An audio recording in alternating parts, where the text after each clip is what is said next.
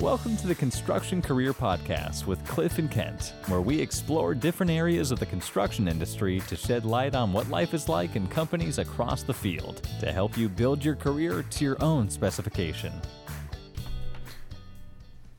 This episode of the Construction Career Podcast is brought to you by Wilson & Hampton Painting Contractors. Wilson & Hampton has been the premier painting contractor in Southern California since 1923. From concurrent projects at LAX and the historical restoration of the Salk Institute to decorative painting and gold leafing in LDS temples around the world. Whether working in the field or in-house refinishing shop, Wilson & Hampton can provide you with the quality and experience needed to make your next project a success. Welcome to the Construction Career Podcast with Cliff and Kent. Today we've got Bryan Lowe. Bryan is an architect with the City of Los Angeles, currently resides and works at the Port of LA. His age is 39, and he does have the job title of architect. So, Bryan, we want to welcome you to the show. Thanks. Glad you could make it. Yeah. We've got a couple of questions we'd like to talk to. Number one is, how long have you been in the industry as an architect? Well, I started with internships when I was still in school. So technically 2004, so it's been 13 years in the industry, working in the architecture world, I guess I should say. But I've only been licensed since 2014. Okay. So where did you go to school? Went to school at Woodbury University in Burbank, California. There's only 3 accredited programs in California, or 4 accredited programs in Southern California. There's Pomona, there's Woodbury, University of Southern California, and the Southern California Institute of Architecture that have accredited Bachelors of Architecture programs, which are 5-year programs. So UCLA has a master's, but they don't have an undergrad. And then San Luis Obispo has a undergrad program up there as well. So really you're choosing between those schools if you want to be in Southern California. There's a school in San Diego now. It's not accredited? Woodbury has a campus in San Diego. I don't know if you're referring to them. Might be. But there's another school, I think, called like New School or something like that. I don't think they're accredited. So they teach architecture, but... I think the California College of Arts and Crafts is accredited now. Not to my knowledge. I don't know. Not as of when you graduated. Right. The only reason I would know that was that I went there. Oh, okay. And they were not accredited when I was there, but I think they're accredited now. Rice is accredited. Oh, for sure. For those that don't know, Cliff Hampton has a degree in architecture from Rice University. So, speaking to architects, it could get a little crazy today. But that being said, Bryan, we're glad to have you. The degree that you studied is actually architecture, right? I mean, that's how it works in school. It's a bachelor's of architecture, so it's considered a professional degree, like a law degree. Medical, it only takes 5 years, so it's the one professional degree that takes the least amount of years to get. Right, so it's a 5-year program. But not the least amount of hours. Not the least amount of hours, for sure. There you go. I think architecture students work more hours towards their degree than any other degree out there. That's what they say. It's in at Rice, the lights were never out. Right. There's always people in studying. Always people. Yeah, in your studio, there's couches and beds. Kids are sleeping there, waking up at odd hours and doing their work. Yeah. Wow. It's intense. So, yeah, I mean, it is like a medical degree. I mean, it's a professional degree. Right. It's a professional degree. Okay. What year did you graduate, Bryan? 2007. Okay, so it hasn't been that long. I mean, you're... No, 10 years, 10 years in my career, so. What'd you do before? Well, prior, I was in school with internships. So, in 2002 is when I entered... Started at Woodbury? Or? I wanted to start at Woodbury, but I didn't make the decision to be an architect until after I did some community college and was ready to transfer to a UC school. So I had all my G's taken care of. I go to Woodbury and I was like, hey, I want to transfer into the school. Oh, by the way, I want to be an architect. And they're like, you can't do that. You have to go to a community college that has an architecture program because of these things called design studios and these kind of specific architecture classes that you can't defer to like your 3rd and 4th year just because you're going to transfer. So I had to go find then a community college in the area because I lived in LA. My wife was going to UCLA. So I had to find a community college. Luckily, there was Pasadena City College that had a good second year architecture program. So you'd been to school, and now you had to turn around and go back to school. I had to turn around and go back. Just to the school that you wanted to go to. I changed my mind and didn't research on what it is that you had to do to be an architect. And when you went back, was it just for design studio? Design studios and some elective courses specific to architecture. Art history, architecture history, right? Some drawing, some computer classes. most importantly, those design studios. So the benefit is that while all my classmates were like pulling their hair out, satisfying their general eds and their design studio, I got to concentrate on my design studios. Well, that might not be a bad thing then. Huh? It wasn't. And for me, being a married guy and living on my own and paying for my own college, it wasn't the worst. How much older were you than most of your classmates? So for architecture students, they typically are older than your normal college kid, because I think most architecture students decide later on that they want to do architecture. It's usually not something an 18-year-old fresh out of high school says, I want to go be an architect. That you just don't find that in the field very often. Many architects come out of like a BS or BA degree, and then they get a master's in architecture, which then sets them up to take the architecture exam also. So I was a few years older. I was probably 3 years older than most of the students there. Is that what your experience was, Cliff? Not exactly.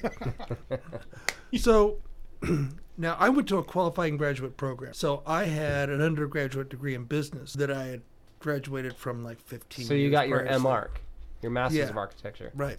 Okay. But at Rice, the freshmen were fresh out of high school at Rice. Okay. And the dean had told me that, he said, the School of Architecture, he said, the brightest kids at Rice, because he goes, everybody thinks they want to be an architect. They think it's a glamorous profession, right? And he said, so we get to pick. And then the ones that we don't want, they go to be they're engineers and that kind of stuff. Well, my school is very small. Woodbury has been there since 1893 It's an old as a school. business school, and it was off of Wilshire, right in downtown for a lot of years. They moved it out to Burbank and took over an old Catholic high school, St. Cabrini's, I believe is what it was, because they still have one of the halls there called St. Cabrini. And it was an all-girls school, I believe. And so they took over the campus, they turned it into a college. They're really well known for their interior architecture. It's one of the top interior architecture schools. It's one of the top fashion design schools as well.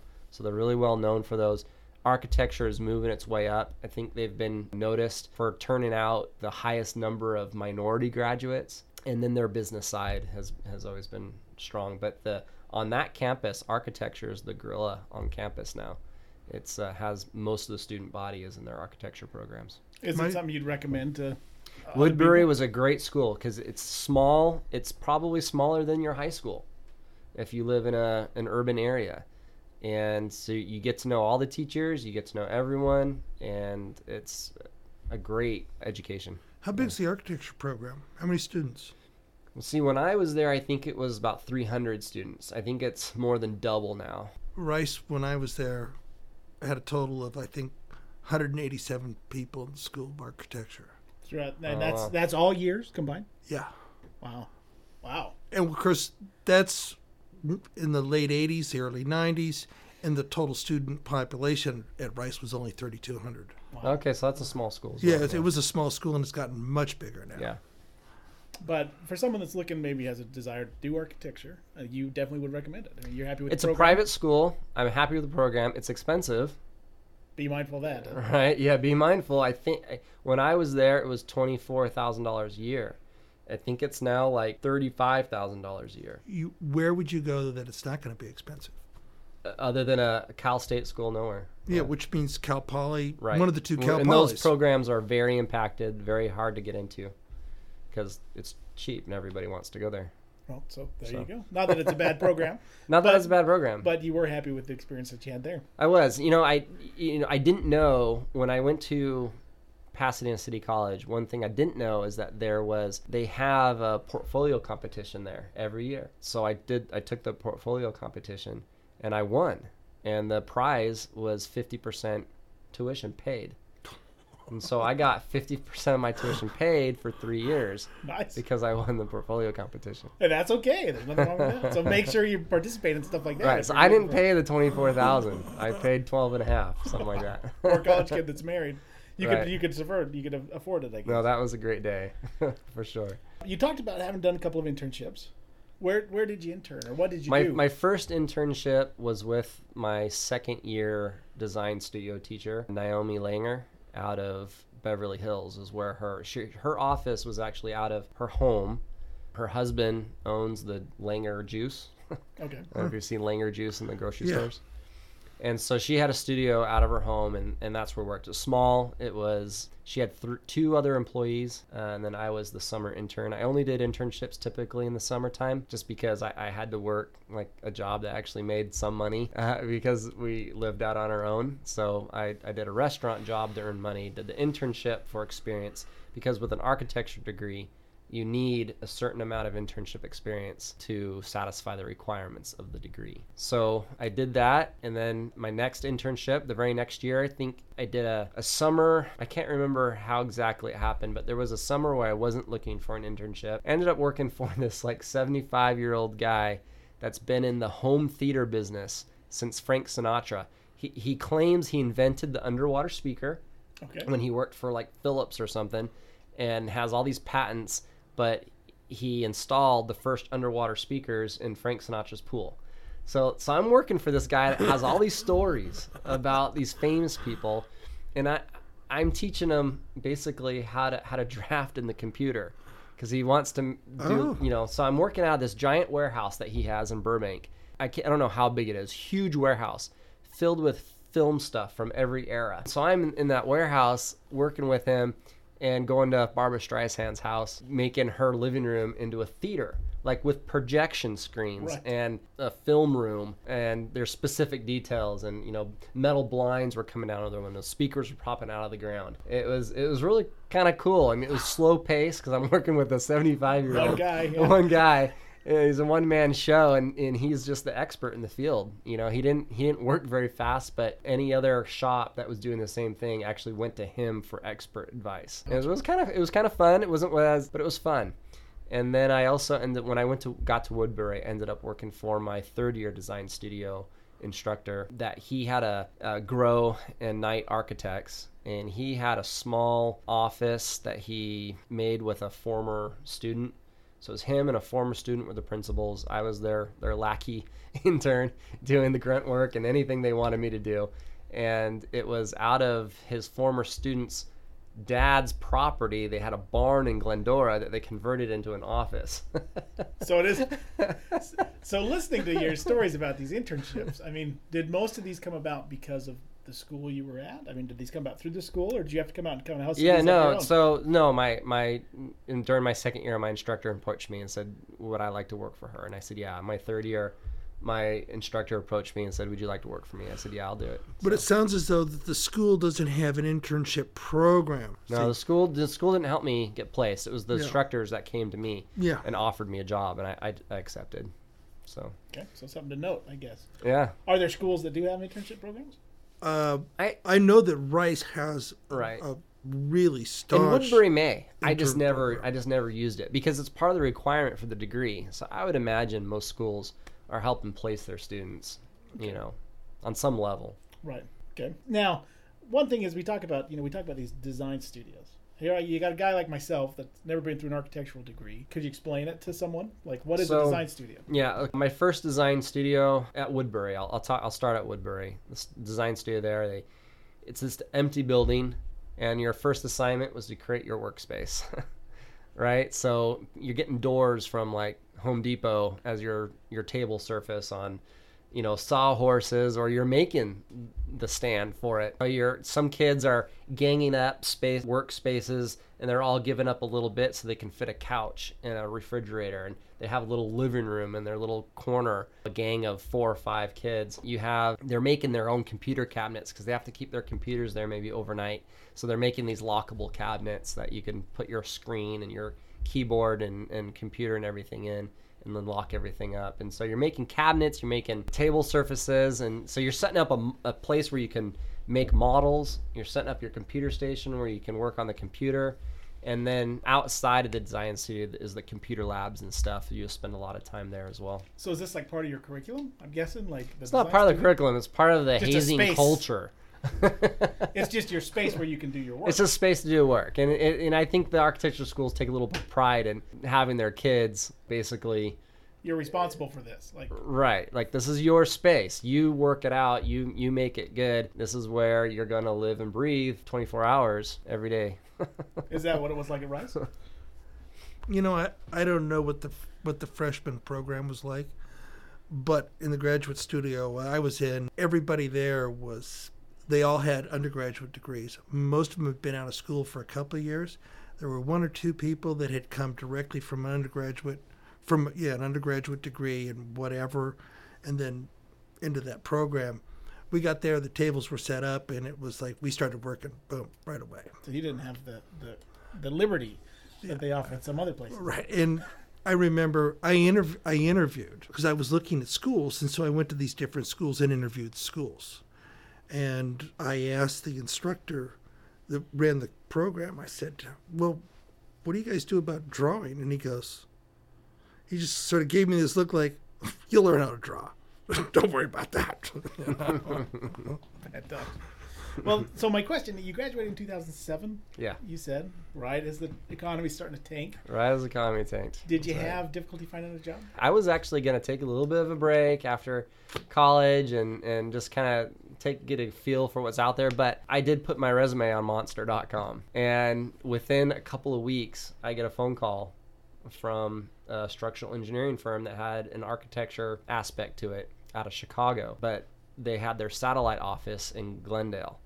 So this was Tang and Associates, and they called me up, and they liked me, and they hired me, and I accepted. Yeah, I don't know if it was a good thing to accept the very first offer I got, but I did. Not offer as in money, but offer as in a job offer. And I came back with them. I told them I need X amount of dollars. I think at the time I looked up what it would take to have a 2-bedroom in LA, and I think it was like you need to make $53,000 a year. So I think I asked for $53,000 a year, and they were gonna pay me more like $45,000 a year or something like that, or maybe less. It was like 42. And so I negotiated a little bit with them. I was like, well, I live in LA. Right. This isn't Nebraska, Right. I just graduated from school here, and this is what it takes. I have a family, and I had 2 kids at the time. And so the president of the company called me up. He's like, look, this is what I can do. He's like, why don't we make you hourly and not salary, and we'll pay you $23 an hour. So I got close. That's like 47, 48, something like that. And then on those days where you needed to work a 10-hour day, right, I got paid hourly. Made a little extra. I got paid a little extra. So I agreed, and I think that was a little more than the average architecture student, to tell you the truth. And I caught on to that, because this was a niche type of a firm that was calling. It was a structural engineering firm, right? And engineers get paid more. Right. That was calling me up to work in this small office that were consultant architects to AT&T owner representatives. Gotcha. And so they have 400 buildings all throughout Southern California. And whenever they needed space reconfigurations or remodels or anything like that, instead of putting out a bid to a bunch of architecture firms or hunting down the local guy, they just had somebody like on call in their back pocket, and that was us. So we were always managing projects and doing projects for AT&T. So it was this really niche. So we were doing data centers, we were doing call centers, we were working out of some of those real industrial buildings that they have, doing, putting in generators and stuff like that. Yeah, so I only worked there for 7 months though. Okay. Because on campus at Woodbury, I was in design studio, and this kid was like, yeah, I'm gonna apply for the city of LA. They're on campus doing on-campus interviews. He's like, it's a great job, and they pay well, and so I didn't even hear about it. And so I asked him a little more information, and he told me go to the library, and this is where they're having the interviews, and they're just taking walk-ins. So I went in and I filled out the form, and they basically got a number, and I waited for my turn, and they interviewed me. And they record it. There's like a panel of 3 people in there, and they're asking you questions, and they're recording the interview. And that was that. I went on my merry way. It felt like I did pretty well. A few weeks later, they give me, score. It might have been more in a few weeks. And I rated 98 out of 100. So I'm like, oh, wow, that's a good score. Okay, so I guess I did well, right? And so I don't know. I'm just guessing. Right. 98 out of 100 sounds like it's good. Yeah. There could have been 20 people, though, that got 98 out of 100. I don't know. And 7 months later, I get a call from the convention center that they want to interview me. And like 2 days later, I get a call from the Harbor Department that they want to interview me. 2 days later, I get a call from Convention Center. They want to interview me. So apparently, I didn't know this at the time. I know it now because I've worked for the CLA, but They rank everybody in this kind of these test scores. They pull from the top and they just kind of work their way down department by department. So you're not getting a call from the city personnel office. You're getting a call from the HR of that specific department that's looking to fill a specific position, right? And so when Convention Center called, it's like, hey, yeah, I can come in for the interview, but I also got a call from Harbor. What should I do? I'm thinking I'm talking to like personnel in downtown. And she's like, oh. She's like, well, if the Harbor called you, just take that job. I was like, oh. And she's like, that's the best department to work for in the city. I was like, okay, all right. I appreciate your advice. I was like, I will take your advice and I will make sure I interview the Harbor and not you. Thank you. Bryan, what did you do before you went to school? Because you didn't go to get your GE, your So I graduated high school when I was 17, turning 18 just a few months later, right? So I was kind of the younger end of the class. And I went straight into community college and did a full year of school. And then I left for 2 years to serve a mission for the Church of Jesus Christ of Latter-day Saints in Philadelphia. But because that mission started in the spring, right, you really miss more than 2 years of school. You miss more like 3. Because you missed that whole semester that you could have gone, Then you got to get home, I left April, try to get into right. school, and So that's 3 years, right? And so now I'm going back into community college, the same one, Saddleback Community College in Mission Viejo, because that's where I live. And I did another year, finished up my GEs, ready to transfer. In that whole time period, I met my wife. We got married in 2001, and we moved to LA in 2001. So basically the very next year in 2002 is when I enrolled back into a community college to start basically all over again. So that's what I did before. It's actually pretty nice to have had the general ed stuff all out of the way. It so was that when nice. you went back, right. You could concentrate on the architecture, the design studios, and the art history and architecture history. It was nice, but at the same time, I really wish I would have known that for architecture, it's a specific program, specific schools. Not every school has it, because at the time, I just really liked drafting. I took drafting classes in high school.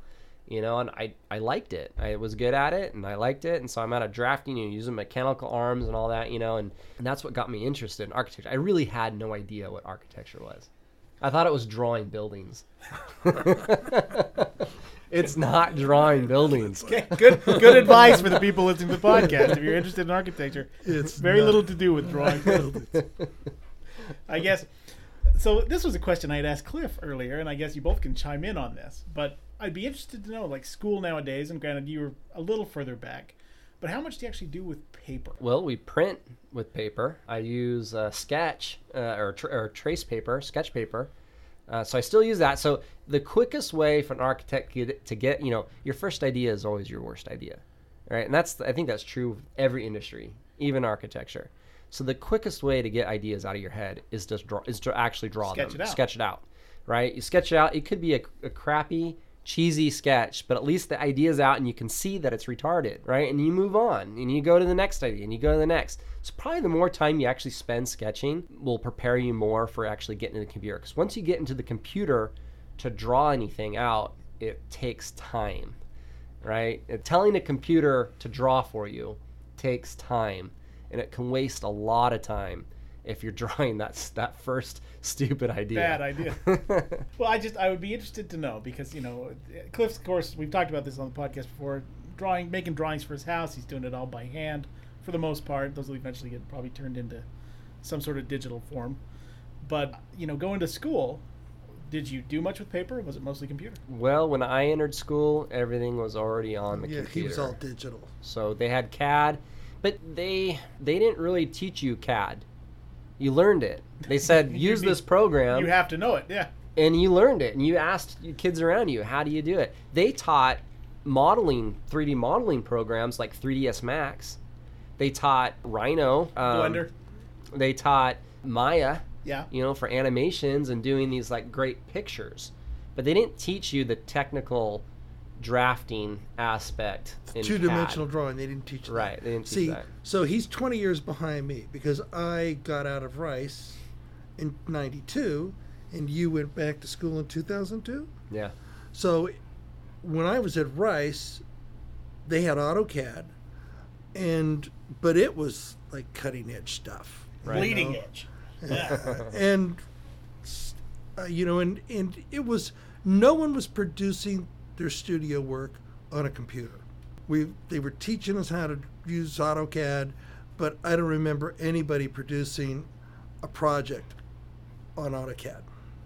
But within 2 years, I'm sure people were doing But that. AutoCAD now is it's a big, Autodesk is a huge company that owns everything, right? That all the tools that we use. Right. But AutoCAD itself really is phasing out also. What I use at work is Revit. Revit is the top software that most architecture firms use now.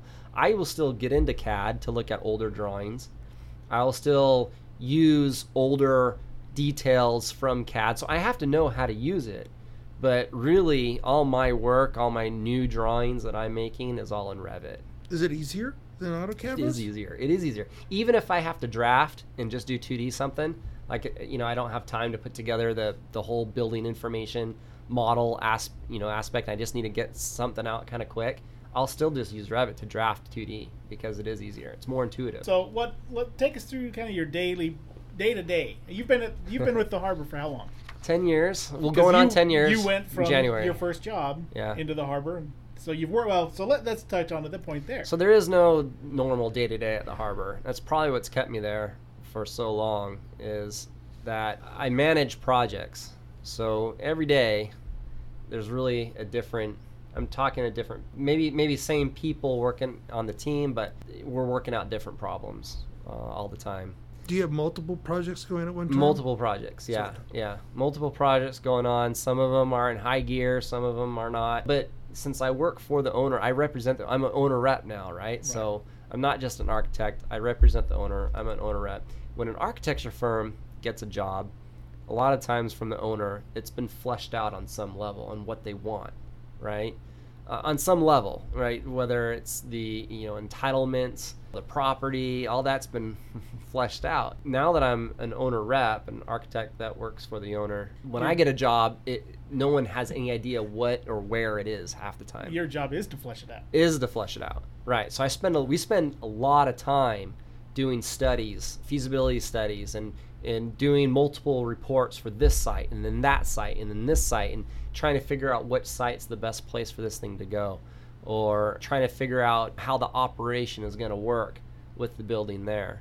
So we spend a lot of time doing that. And once we know what it is, we can make the decision to do some of it ourselves because we do have the training. We can draw up the agreements to get consultants to come in.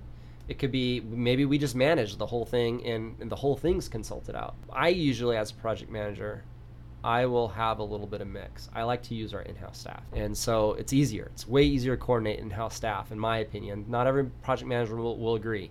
Some project managers will say, well, when I tell my consultant to do something, they'll get it to me on time. What I've noticed is that, however that may be true, they'll give you something on time.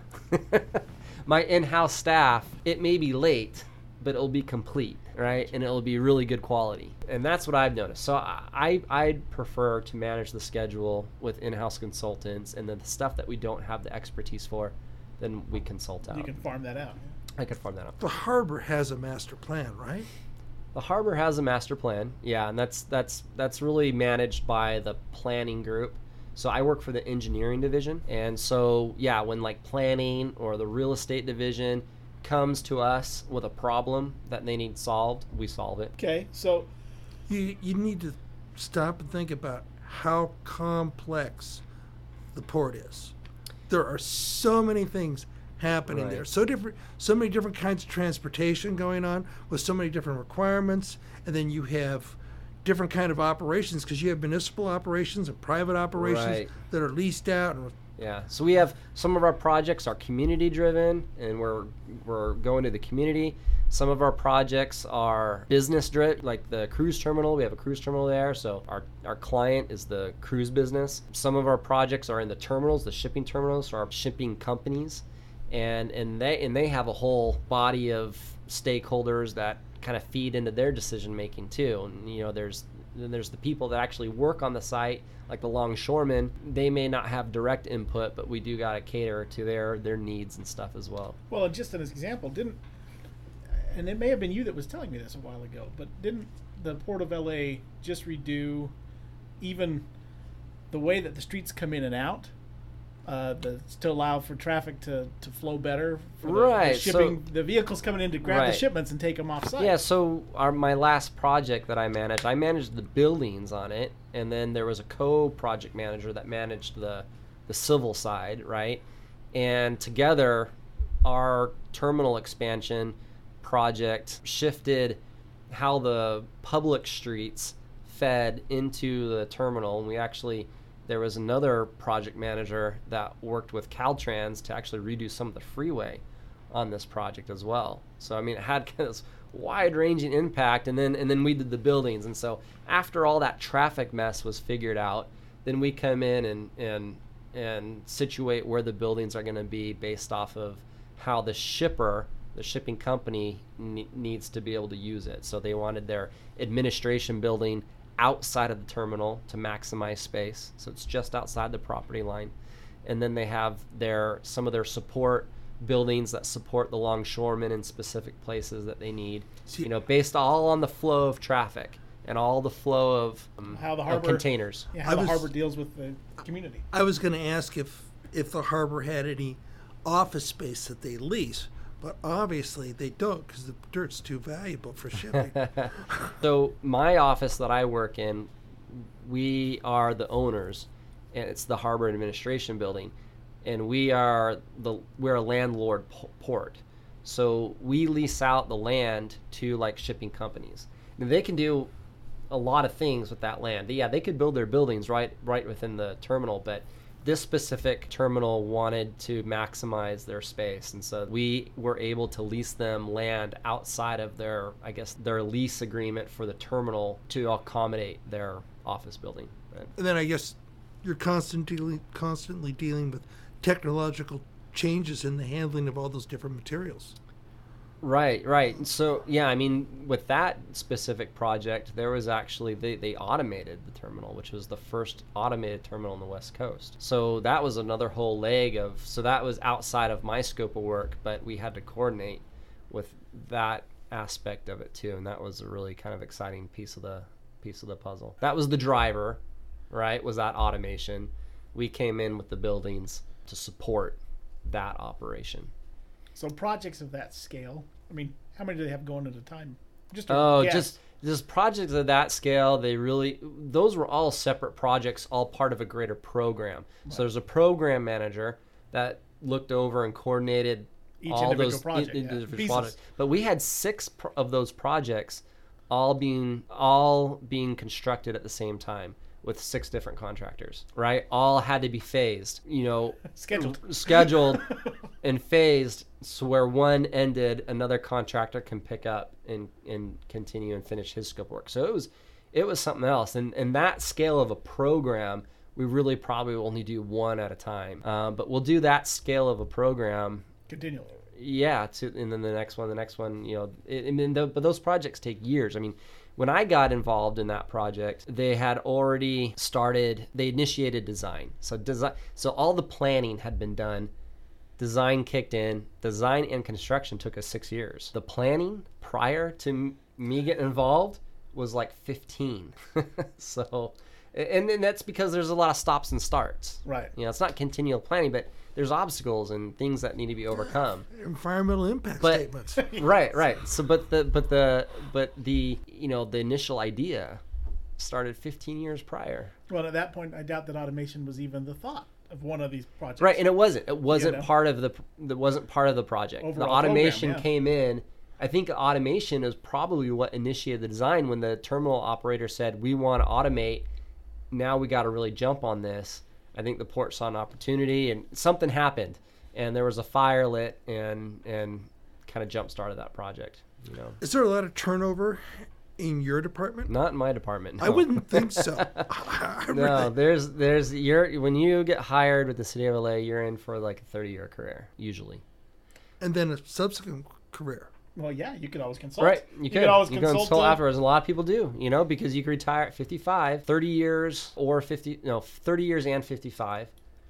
And so if you got in like right when you're 20 years old, you can retire right at 55, and yeah, you can have another 10-year career somewhere else. Well, there's a possibility that might be spent in one single program. Right. Watching that come to fruition from start to finish. Right. I was going to ask, having worked for a different type of firm and then working for the city, can you talk about the difference? I mean, is there one? So a private firm is much more fast-paced. You're juggling, I think, more projects, but they're simpler, they're easier, they're more straightforward. There's you're not thinking about 15 years down the road and what the traffic impact you have one guy telling you what to do because he's paying for it. Well, if you were at the convention center, things would be simpler. Yeah, maybe. But, for a public agency, you have whole communities that are your stakeholders that all have input. I mean, we live in America, right? You have a voice. I mean, one of the neatest, I didn't work on this project, but they have a park there called we always called it the Wilmington Buffer Park. I think they ended up just calling it Wilmington Park.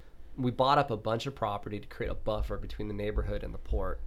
I think it had some security, noise, and pollution and everything, right? And we were just going to build a wall, initially, a wall. The community was like, heck no. A wall it's gonna destroy our property values. And they organized and they put together enough of a voice that basically the port had to change its strategy. And they got a world-class park out of the deal. I mean, this park has been awarded and recognized as a top-class urban park all over the place. And they have this awesome, wonderful park. And it could have been just a wall for graffiti. Could have been just a wall. So when your projects have that many people that can have that kind of influence, the projects are highly complex. Right. Take a little bit longer maybe to sway people one way or the other. Right. Okay, so... And you got tides to deal with. Right. The moon, the phases of the moon, and who knows what else is going to happen. I guess the question then is, there are kids that come out of school and they go right into a municipality. Yeah. You could do that. You could do that. At a degree. He did. Well, he had 7 months as a buffer working for a private firm. Well, the city, I think, really likes hiring young right out of college just to start them off on a good career and be there for the long haul. That's what they try to do. They want them untainted. Right. They can not have to deal with the bad habits that they've done somewhere else. How's the pay in a municipality versus a private firm? I mean, okay, so I'm still kind of a niche, right? Working for a municipality, I think, is a niche, and then I work with the harbor department, which is a niche on a niche, and so. But with the city of LA, all the classifications for the jobs are citywide. So whether I work at harbor or somewhere else in the city, I'd still get paid the same.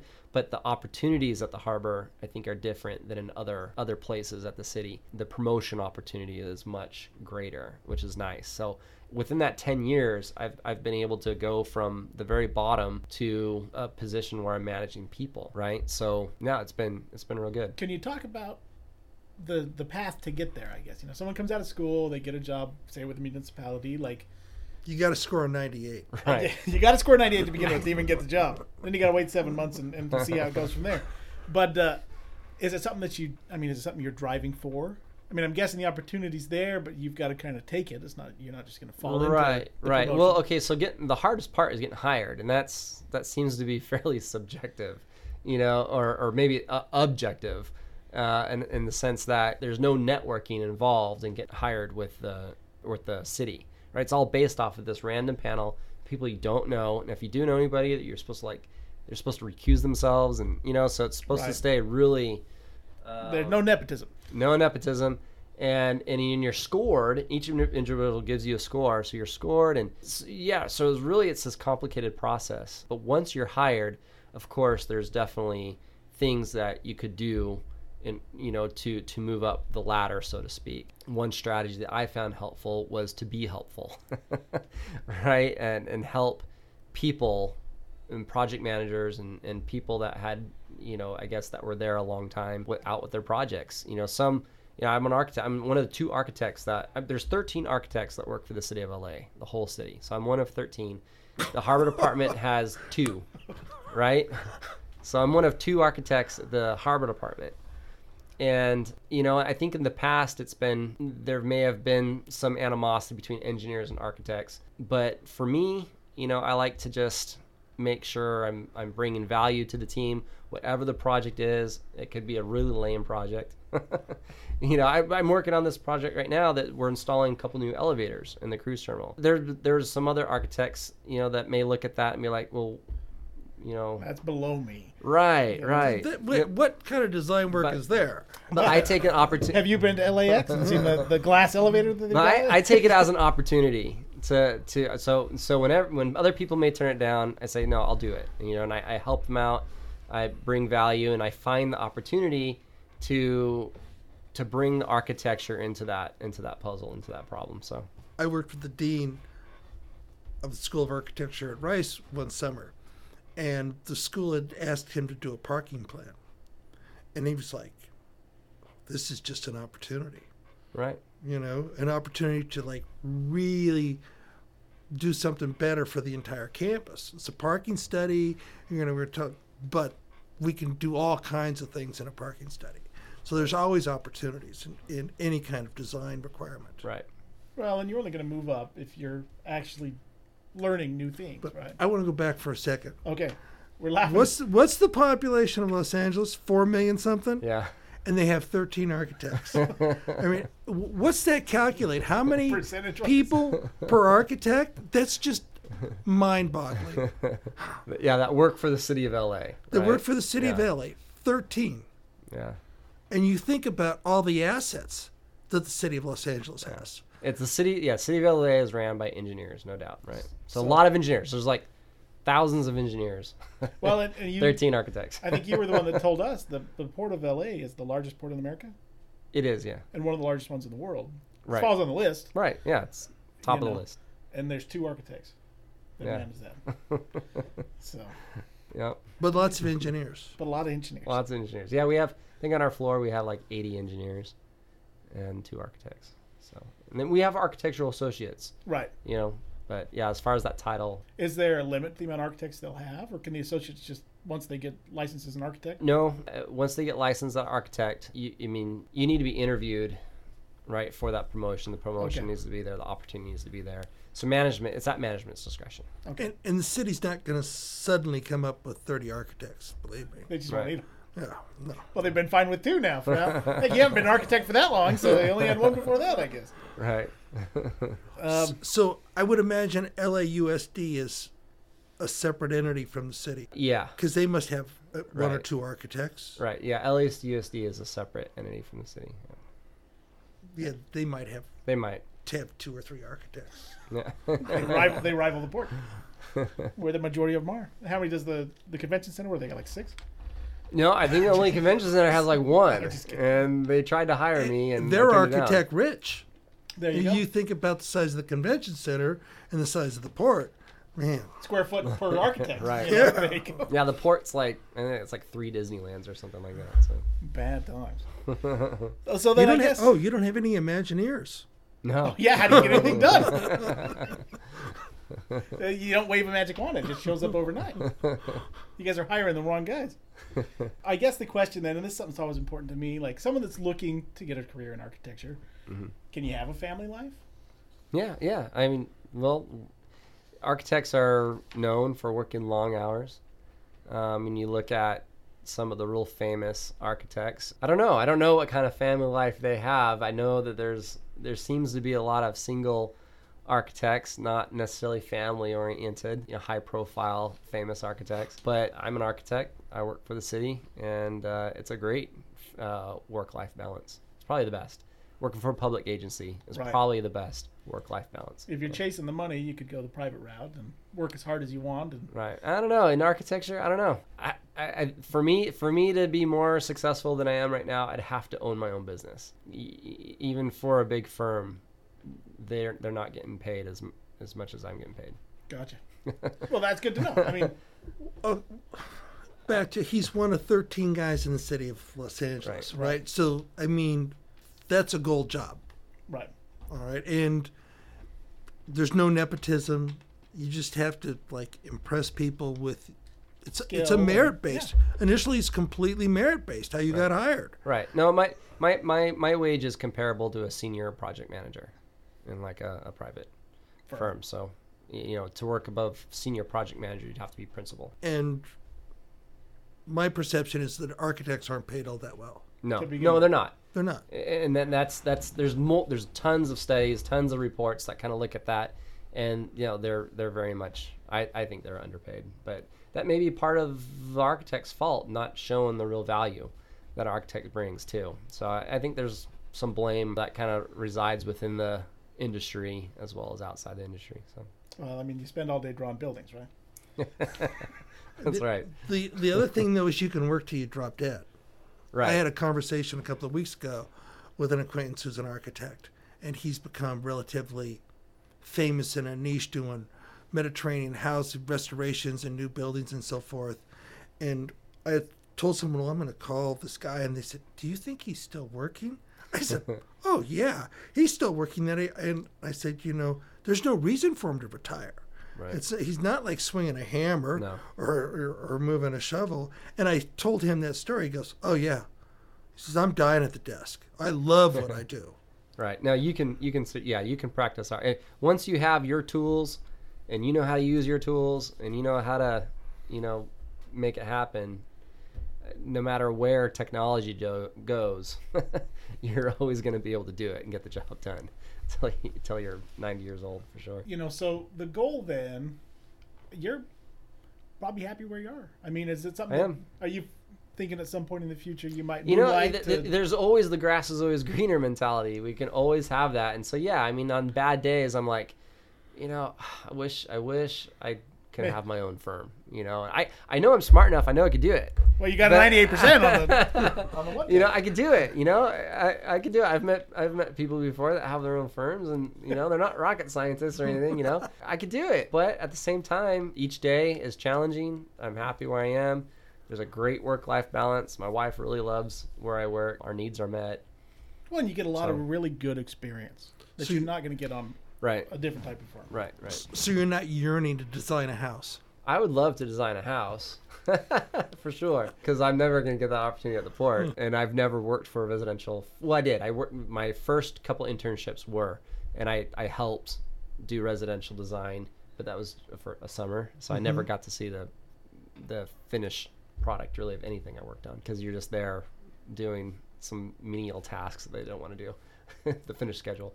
There you go.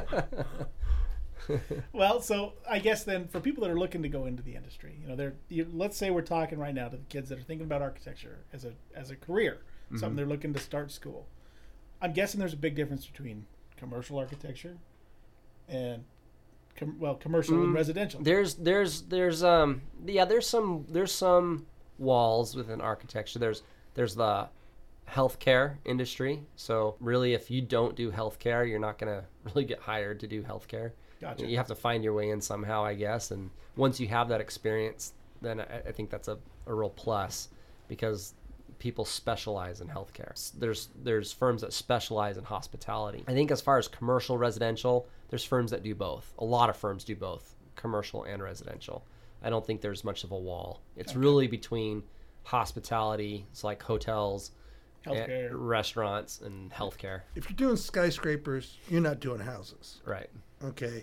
But this conversation I had with another architect Tuesday, he got into the healthcare thing, and he said he was in this sort of shared office space, and there was a firm with about 7 guys in it, and they did nothing but healthcare, and they got a contract to do an assisted living facility, and it had to look a certain way, and they just went, we don't have a clue how to do this, but we've seen what you do. Can you make this look like something? And he was, so he did the master plan for them and stylized their program. And then he did such a good job. They said, well, would you like to do the presentation for us? I said, yeah, I could do that. He got done with that. They sold the project, and they said, would you like to have a job? He was like, this was like in 2007 or 8, right? And the market was just, and he was like, yeah, I'd like to have a job. Healthcare. Yeah, no, that's a real specialty in the field of architecture. Yeah. But you can move. I mean, there are elements of architecture that are consistent in no matter what you're doing. Right. I would argue that as well.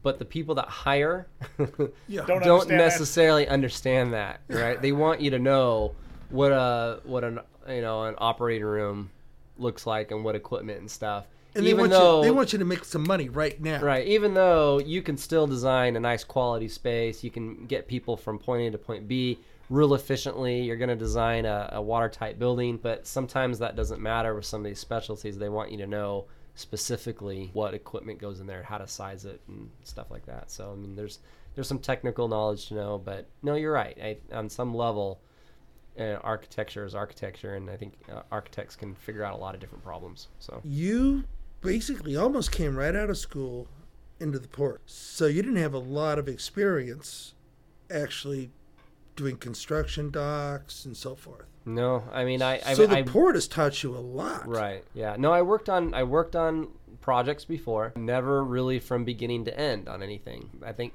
Tang and Associates would have been my first opportunity to see something from beginning to end, but I was only there 7 months, right? So so my first projects from beginning to end were all at the Port of LA. So they've taught me a lot about putting together, and they've been putting together construction docks for a long time. So there's a lot of industry knowledge there. You have a lot of, construction docks to look at, and they have their standards in place. So it goes fairly smooth. But no, putting together a detail the right way, I have a lot of references you're looking at. But we have our construction and maintenance crews, so we get them involved to get their perspective on things. And so that's real important for us, is actually going to the guys that are maintaining it and getting their understanding, and that helps us put together those details and those specifications the right way.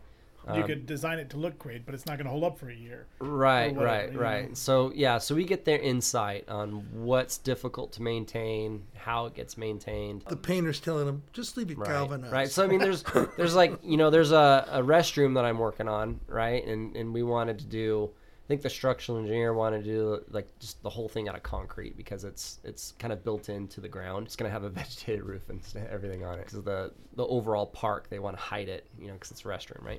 But basically when it came down to, talking with the C&M folks, and we were talking about finishes and what we can put in there, it comes down to doing what they want. They just want to paint it.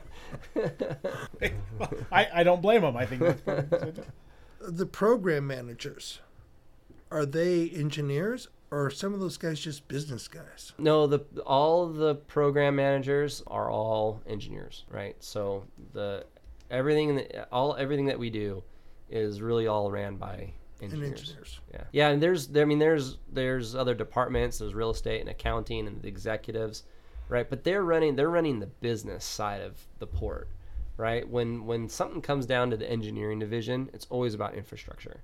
And we're the experts on infrastructure. So if there's a program of projects to run, like that terminal expansion, it'll be ran by an engineer who then reports to the chief harborer, who then reports to the business folks. So my assumption then, and you guys can weigh in on this, is when it comes time to do an internship or it comes time to pick a project or do something while you're in school, that would be a really good time that you might be able to develop whatever niche it is that you're going to go into. Because if there's the opportunity to do a healthcare internship, that's probably going to go good with you when you get out of school if you're looking to get into healthcare. Yeah, I think you use your internships as an avenue to see what you want to do, for sure. And if you don't want to, you do a residential intern, you don't like residential, then, when you graduate, you're not going to go to a residential firm. So and you can use your internship as a stepping stone if you like it to get into the company. My last internship before I went to Tang & Associates was such a small shop. They would have loved to have me and keep me there. They just couldn't afford to pay me, right, any more than my $12 an hour that I was getting when I was in college. As an intern. Right. So they really only could afford to hire interns. Well, so moving on, as people get out of school, they're looking for a job. Any advice that you could give them? Look for monster.com and put up your resume. Yeah, there you go. A good portfolio goes a long way. With a lot of interns, you're not going to have a lot of professional experience, but those all those school projects put together in a good portfolio will impress your employer. Good references, I think, are important. Being on it, just being kind of real, I think, with those that you're being interviewed by. Obviously, if you have any professional experience, you want to put those in there and not just rely on your college stuff, even though the college stuff is more exciting.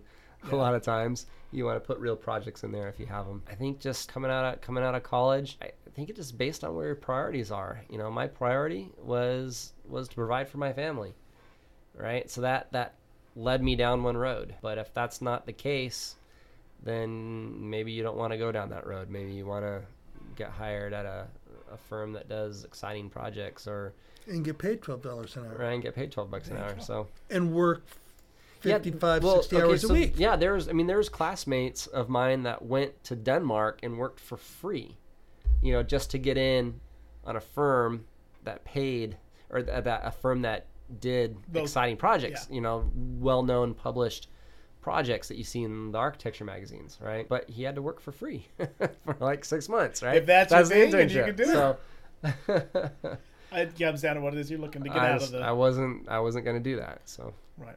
Okay. What about... Let's talk maybe software. Someone's going to school. Is there anything they should learn? So, in school, you're probably not going to learn Revit, and that's the top program. Schools just aren't interested in teaching what you'll actually use when you get out. The practical side of architecture. They want to teach design. So, but Revit... Even Cal Poly? Even Cal Poly, yeah. Wow. The top program out there right now is Revit and SketchUp. SketchUp is a cool design tool, though. SketchUp allows you to get ideas out there real quick and visualize them really, really easily and make it look hand drawn and stuff like that. But yeah, so Revit is probably the number one that you want to learn. If you knew Revit when you were getting a job, you'd probably impress your first few employers that were trying to hire you, especially if you're coming out of college and you already know Revit. Put in some time, see what you... YouTube. You can learn anything on YouTube. That's true. So. Revit doesn't even just do 2D models. You can do 3D models in Revit? So Revit is a building information modeling program. There's lots of programs that do BIM. Right. Revit is Autodesk version that does BIM. BIM is basically not only doing the 3D modeling, but you're adding that fourth dimension, which they call information, right? And I think since BIM's been standardized, there's actually more dimensions. There's like there's the fifth, sixth, and seventh dimension, which is like cost scheduling and facility management as well. So there's actually a standard. Not every office uses all 7 dimensions, but whenever an office is using Revit, I think you're at least going to the 4th dimension and adding the information. So basically, you're drawing a wall, but that wall is going to come with 2 lines and not 1, right? That you have to offset like you do in AutoCAD. But it's going to come with 2 lines. It may even come with 3 or 4 lines based on what layers are in that wall. So before you even draw that wall, you're selecting your wall, you're selecting the height, you're selecting what the studs are, what the substrate is, what the finish is. You're compiling that information, and then you draw it. Then as you draw it, it calculates out material, right? Space that it's going to take, right? And then you draw your wall, and you're drawing in 2D the whole time, but when you're done, you can look at it in 3D, and you have a 3D model, right? So you could draw the whole thing 2-dimensionally, and then click on that 3D view, and there's a 3D model sitting right there, even though you never did go into 3D view. So your initial drawing could look as simple as my hand-drawn stuff, but it's just packed with all the information, right, to make it much more buildable, because those are just scaled drawings, right? If you're doing it with Revit, you've got all, it's like it's down. It's right. When you draw the floor, you're telling it how high off of the finished elevation you're at, or where the slab elevation is, where the grade elevation is. When you're drawing the reflected ceiling plan, you're telling it before you draw it how high that ceiling is. So if you've got a slab on grade building and you know what kind of flooring's going on there, that information is all there, and then you know how tall the threshold's going to be, and all those. Yeah. That's just that's amazing stuff. And then you can open up a section view, and you can draw a line right through the middle of your 2D drawing, and it will pop up a section already drawn. And you have to massage it It's not going to come up perfect. There's going to be weird assemblies that are not connecting together the right way. And so you can get real detailed with it. Or you can ignore that stuff and just use it as a large section and then do your details 2D, right? After the fact. Or you can get really detailed with it and make sure those are intersecting the right way. And then you just zoom up on that connection, and that's your detail. So it depends on how much time you want to spend with it. So it sounds to me like you're doing a heck of a lot of work before you ever start drawing. Yeah, I mean, so that's why we use sometimes sketches and other programs like SketchUp to figure out kind of the general shape, and you have to really figure it out, because when you go into Revit, you kind of need to know what you're doing already. So one of the things we've talked about in the past, and I'd be interested to get your take on this, is my understanding is when they used to do drawings, you think about drawings on paper, you might have had a whole lot of people working on the project, but they all had to touch the same paper. Yeah. I mean, everyone was that way. Well, nowadays it seems like you might have a bunch of different people in different offices, maybe even all over the world, right, that are working on the same project. Right. And then you try to put all the pieces together so that it fits. How does that work? I'm still trying to figure that one out. Well, I would say as construction, reading these drawings, I don't know that it does work. So my division collaborates with CAD really well, right? They have a workflow set up with X references and shared drives and project files, and you know where people store stuff, you know how to overlay it over your work, you know how to do that coordination, and you know what piece of the puzzle you're doing. Revit is a little different. We haven't figured out the coordination yet. I'm kind of, I've been working on Revit myself for a long time now, so I'm pretty proficient in it, but none of the engineers are, right? So the structural engineer, I have to, when I do my stuff, I have to actually export it as a DWG, so that the structural engineer has a CAD, and so we're really not using the power of it. It's trying to change a culture. I imagine it was the same struggle going from hand drafting to CAD, and whatever they did back then, we just need to replicate it. And we're starting that. And we have some younger chief, harbor engineers now that are in charge of the whole floor, that have just kind of promoted, and so they're now more interested in doing this. Some of those older guys weren't. And so recently we've sat down with some consultants, and we've been asking that question. Hopefully soon down the road, we'll have a plan to put in place to implement Revit with all the engineers, and then we'll be using it as a real collaboration tool and not just making my drafting life easier. Resistance to change. There you go. We had an employee here, an estimator, and he was taking everything off. It's just scaling everything. And I kept telling him, you need to learn how to use the on-screen takeoff. Mm-hmm. And, no, I'm much faster than that. Right? And finally it was like, okay, you have 3 weeks. If you're not on-screen, you're out of here. He got on-screen, and within 2 months he was like, oh my God, this is so fast. What was I doing before? Well, and where I work, the civil engineers use 3D civil design, or civil 3D. I can't remember, civil 3D, and so they everything they do is in 3D. So they see the depths of their pipes, they see the size of their pipes, and we have a lot of substructures out the board, a whole lot of substructures. It's one of our biggest headaches. But the other engineers, like electrical and mechanical, their work is highly diagrammatic. So trying to convince them to actually draw, a duct in space, right, with an elevation, you're just asking them to do more work. When you can see it from the top, this is the way it goes. Just Right. Imagine what it looks like. Right. Yeah. So to them, nothing has thickness. Nothing else. So electrical engineers and mechanical engineers are probably the hardest ones to convince. I think structural engineers are a little easier to convince to do, because they see the value of visualizing Almost immediately. 3D their design and seeing. Check it. Right. But yeah, those mechanical, electrical guys and the plumbing guys are really hard. They'll figure it out when it doesn't. When it's supposed to occupy the same space and it's not supposed to at the same time. Right. That's when we'll figure it out. Right. So Revit's definitely one of them. There was a question I was going to ask, and I can't remember what it is now. You asked him about what recommendations he would make. I'm going to give Bob Borson's blog a plug there. Okay. It's Life of an Architect. Life of an Architect. And he answers those questions all the time. And you can go to his blog, and if you want to know what your portfolio should have in it, he tells you. And Cool. it's just a really I enjoy reading it. There's a YouTube channel that I watch a lot called The Business of Architecture, and it's hosted by Ian Sears, and it's really good. So if you want to check out that's a great thing to check out. It tells you a lot about the ins and outs of the business side. So maybe before you get into school and decide Right. you're going to not want to do this, Right. a couple of things you could look at. Right. And it's really good.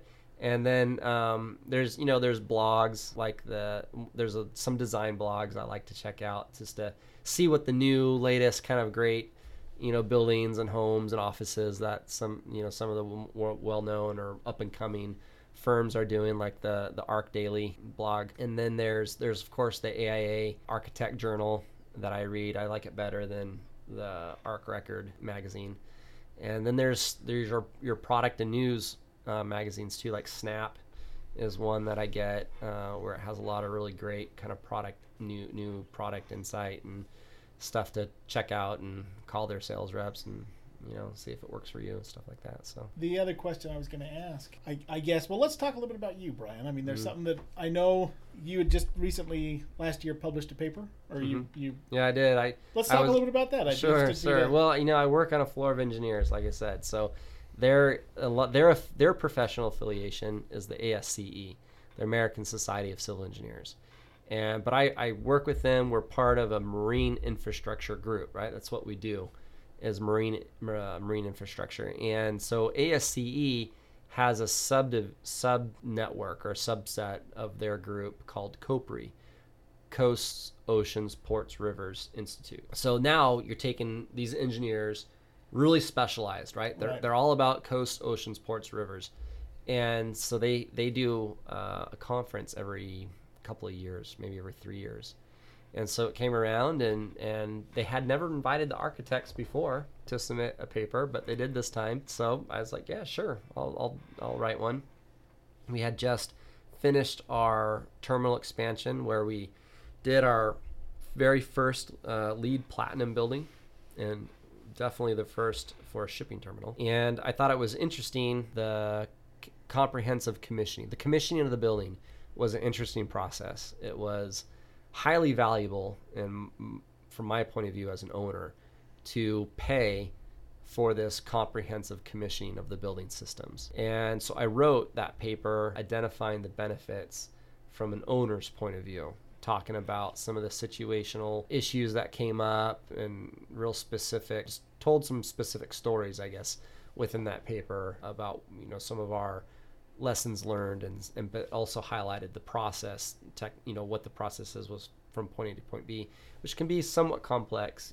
There's some specific things that you need to do as an owner, some reports and some coordination that has to happen in order to make this whole process work. And so I wrote that paper, and they invited me to present it at their conference. And now the Real Property Institute of Canada emailed me, and they want me to present it at their marine infrastructure workshop in Ottawa.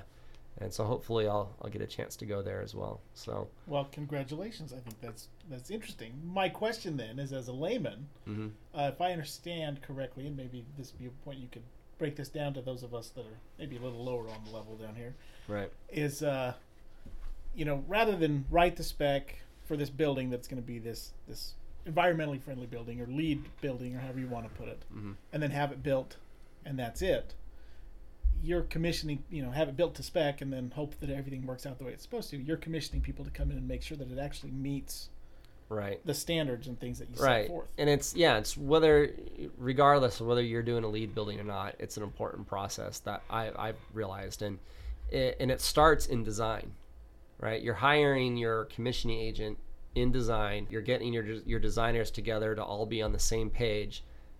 They're looking at the owner's goals. They're developing a basis of design to achieve those specific goals. And you're carrying that information to the contractor with the same commissioning agent. You're bringing him on board right away, saying, look, this is what we want to achieve, and it has to work this way. And you're tracking all the issues. You're tracking how you resolve the issues.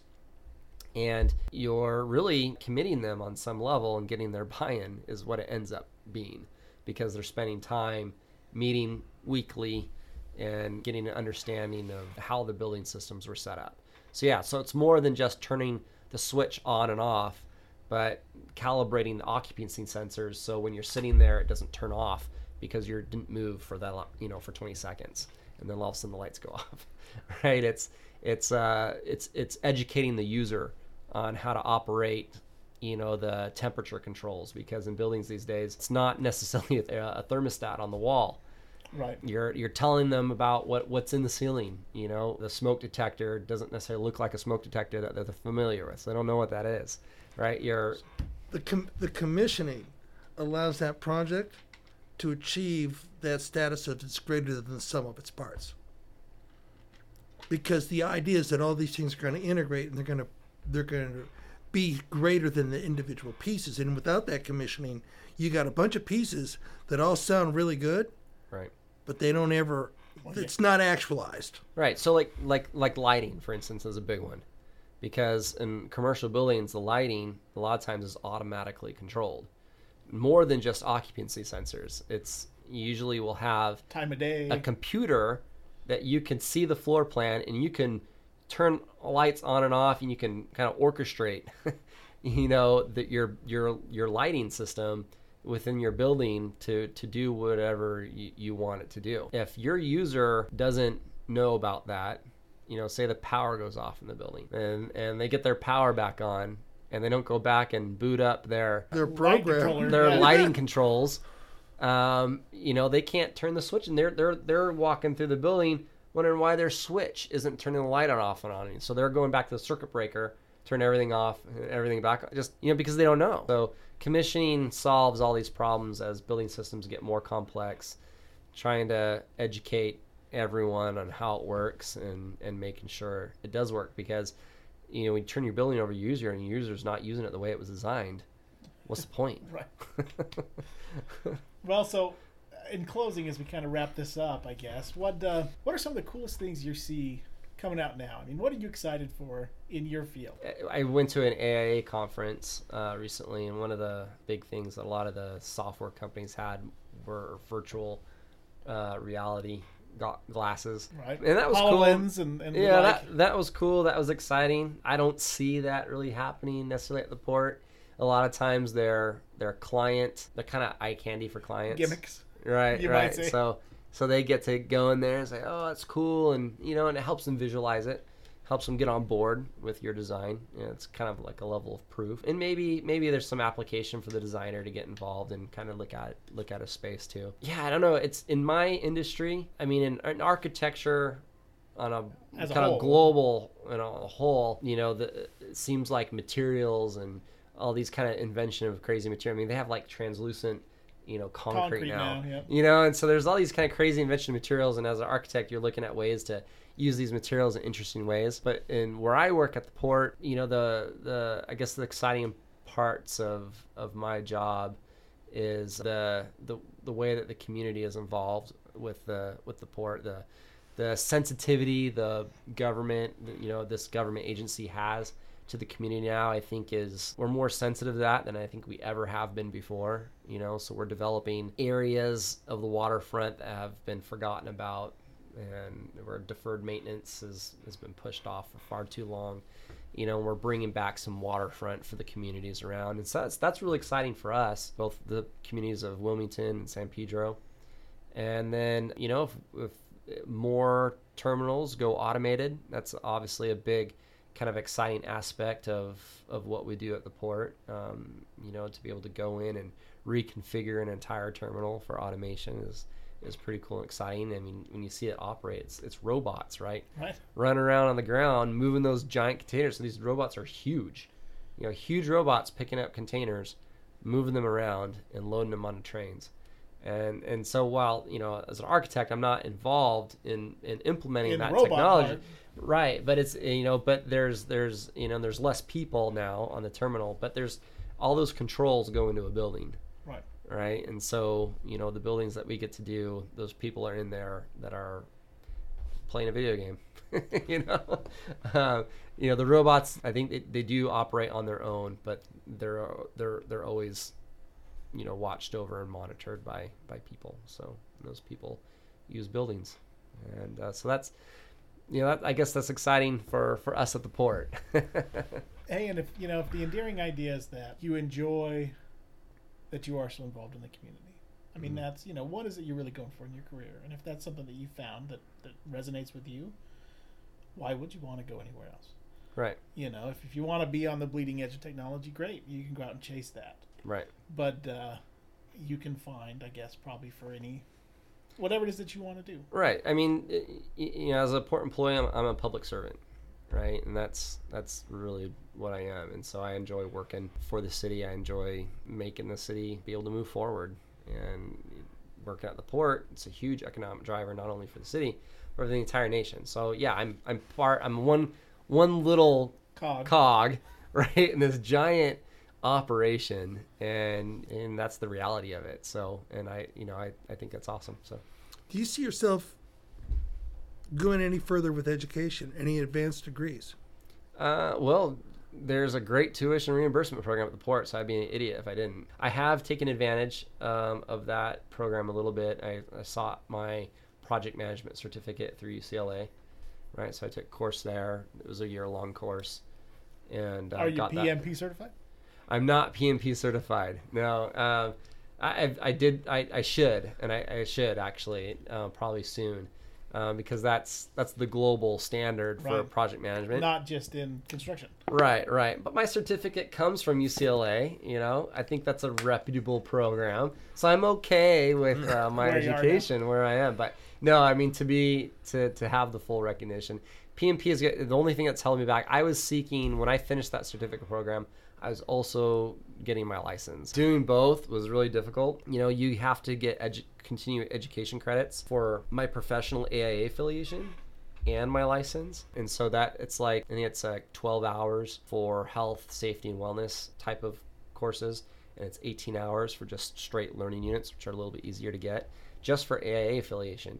And then your PMP is like 60 continuing education credits every 2 years. 3 years. So it's like 20 more a year. So I'd be seeking, what was that? 40 hours. Right. Of continuing education credits a year.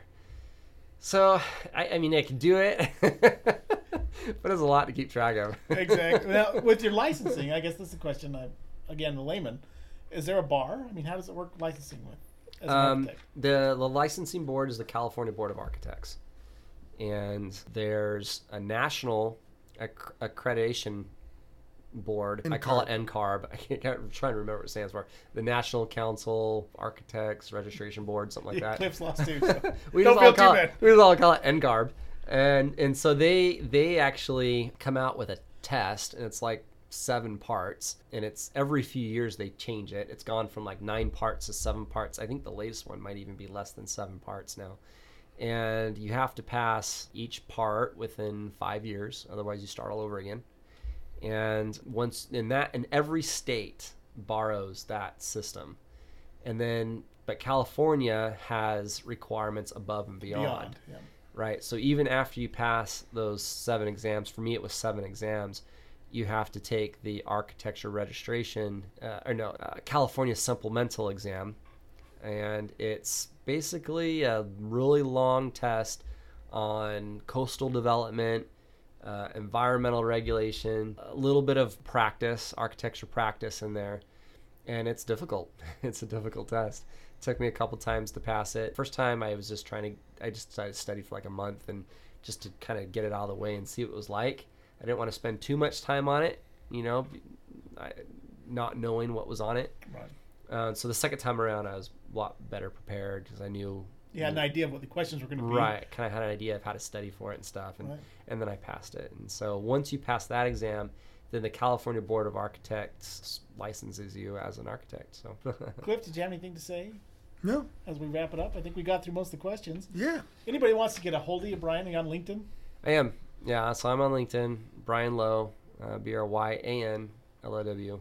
Probably the easiest way to find you. That's probably the easiest way. Yeah. Okay, because I don't know that you have your own page on the LA Port of LA, the city of LA. No. So they can look you up there. Well, we appreciate having you on. We're grateful you give us a little bit of your time. It was fun. Thanks. It isn't fun. It's fun, isn't it? Yeah, it's fun. You just sit around and talk about work. That's right. It's sick. Masochistic, and we enjoy it. But we appreciate you coming on, and we hope you the best in your career, and hopefully soon we'll be reading about you being in Canada and having a good time. That's right. Thanks. I appreciate it.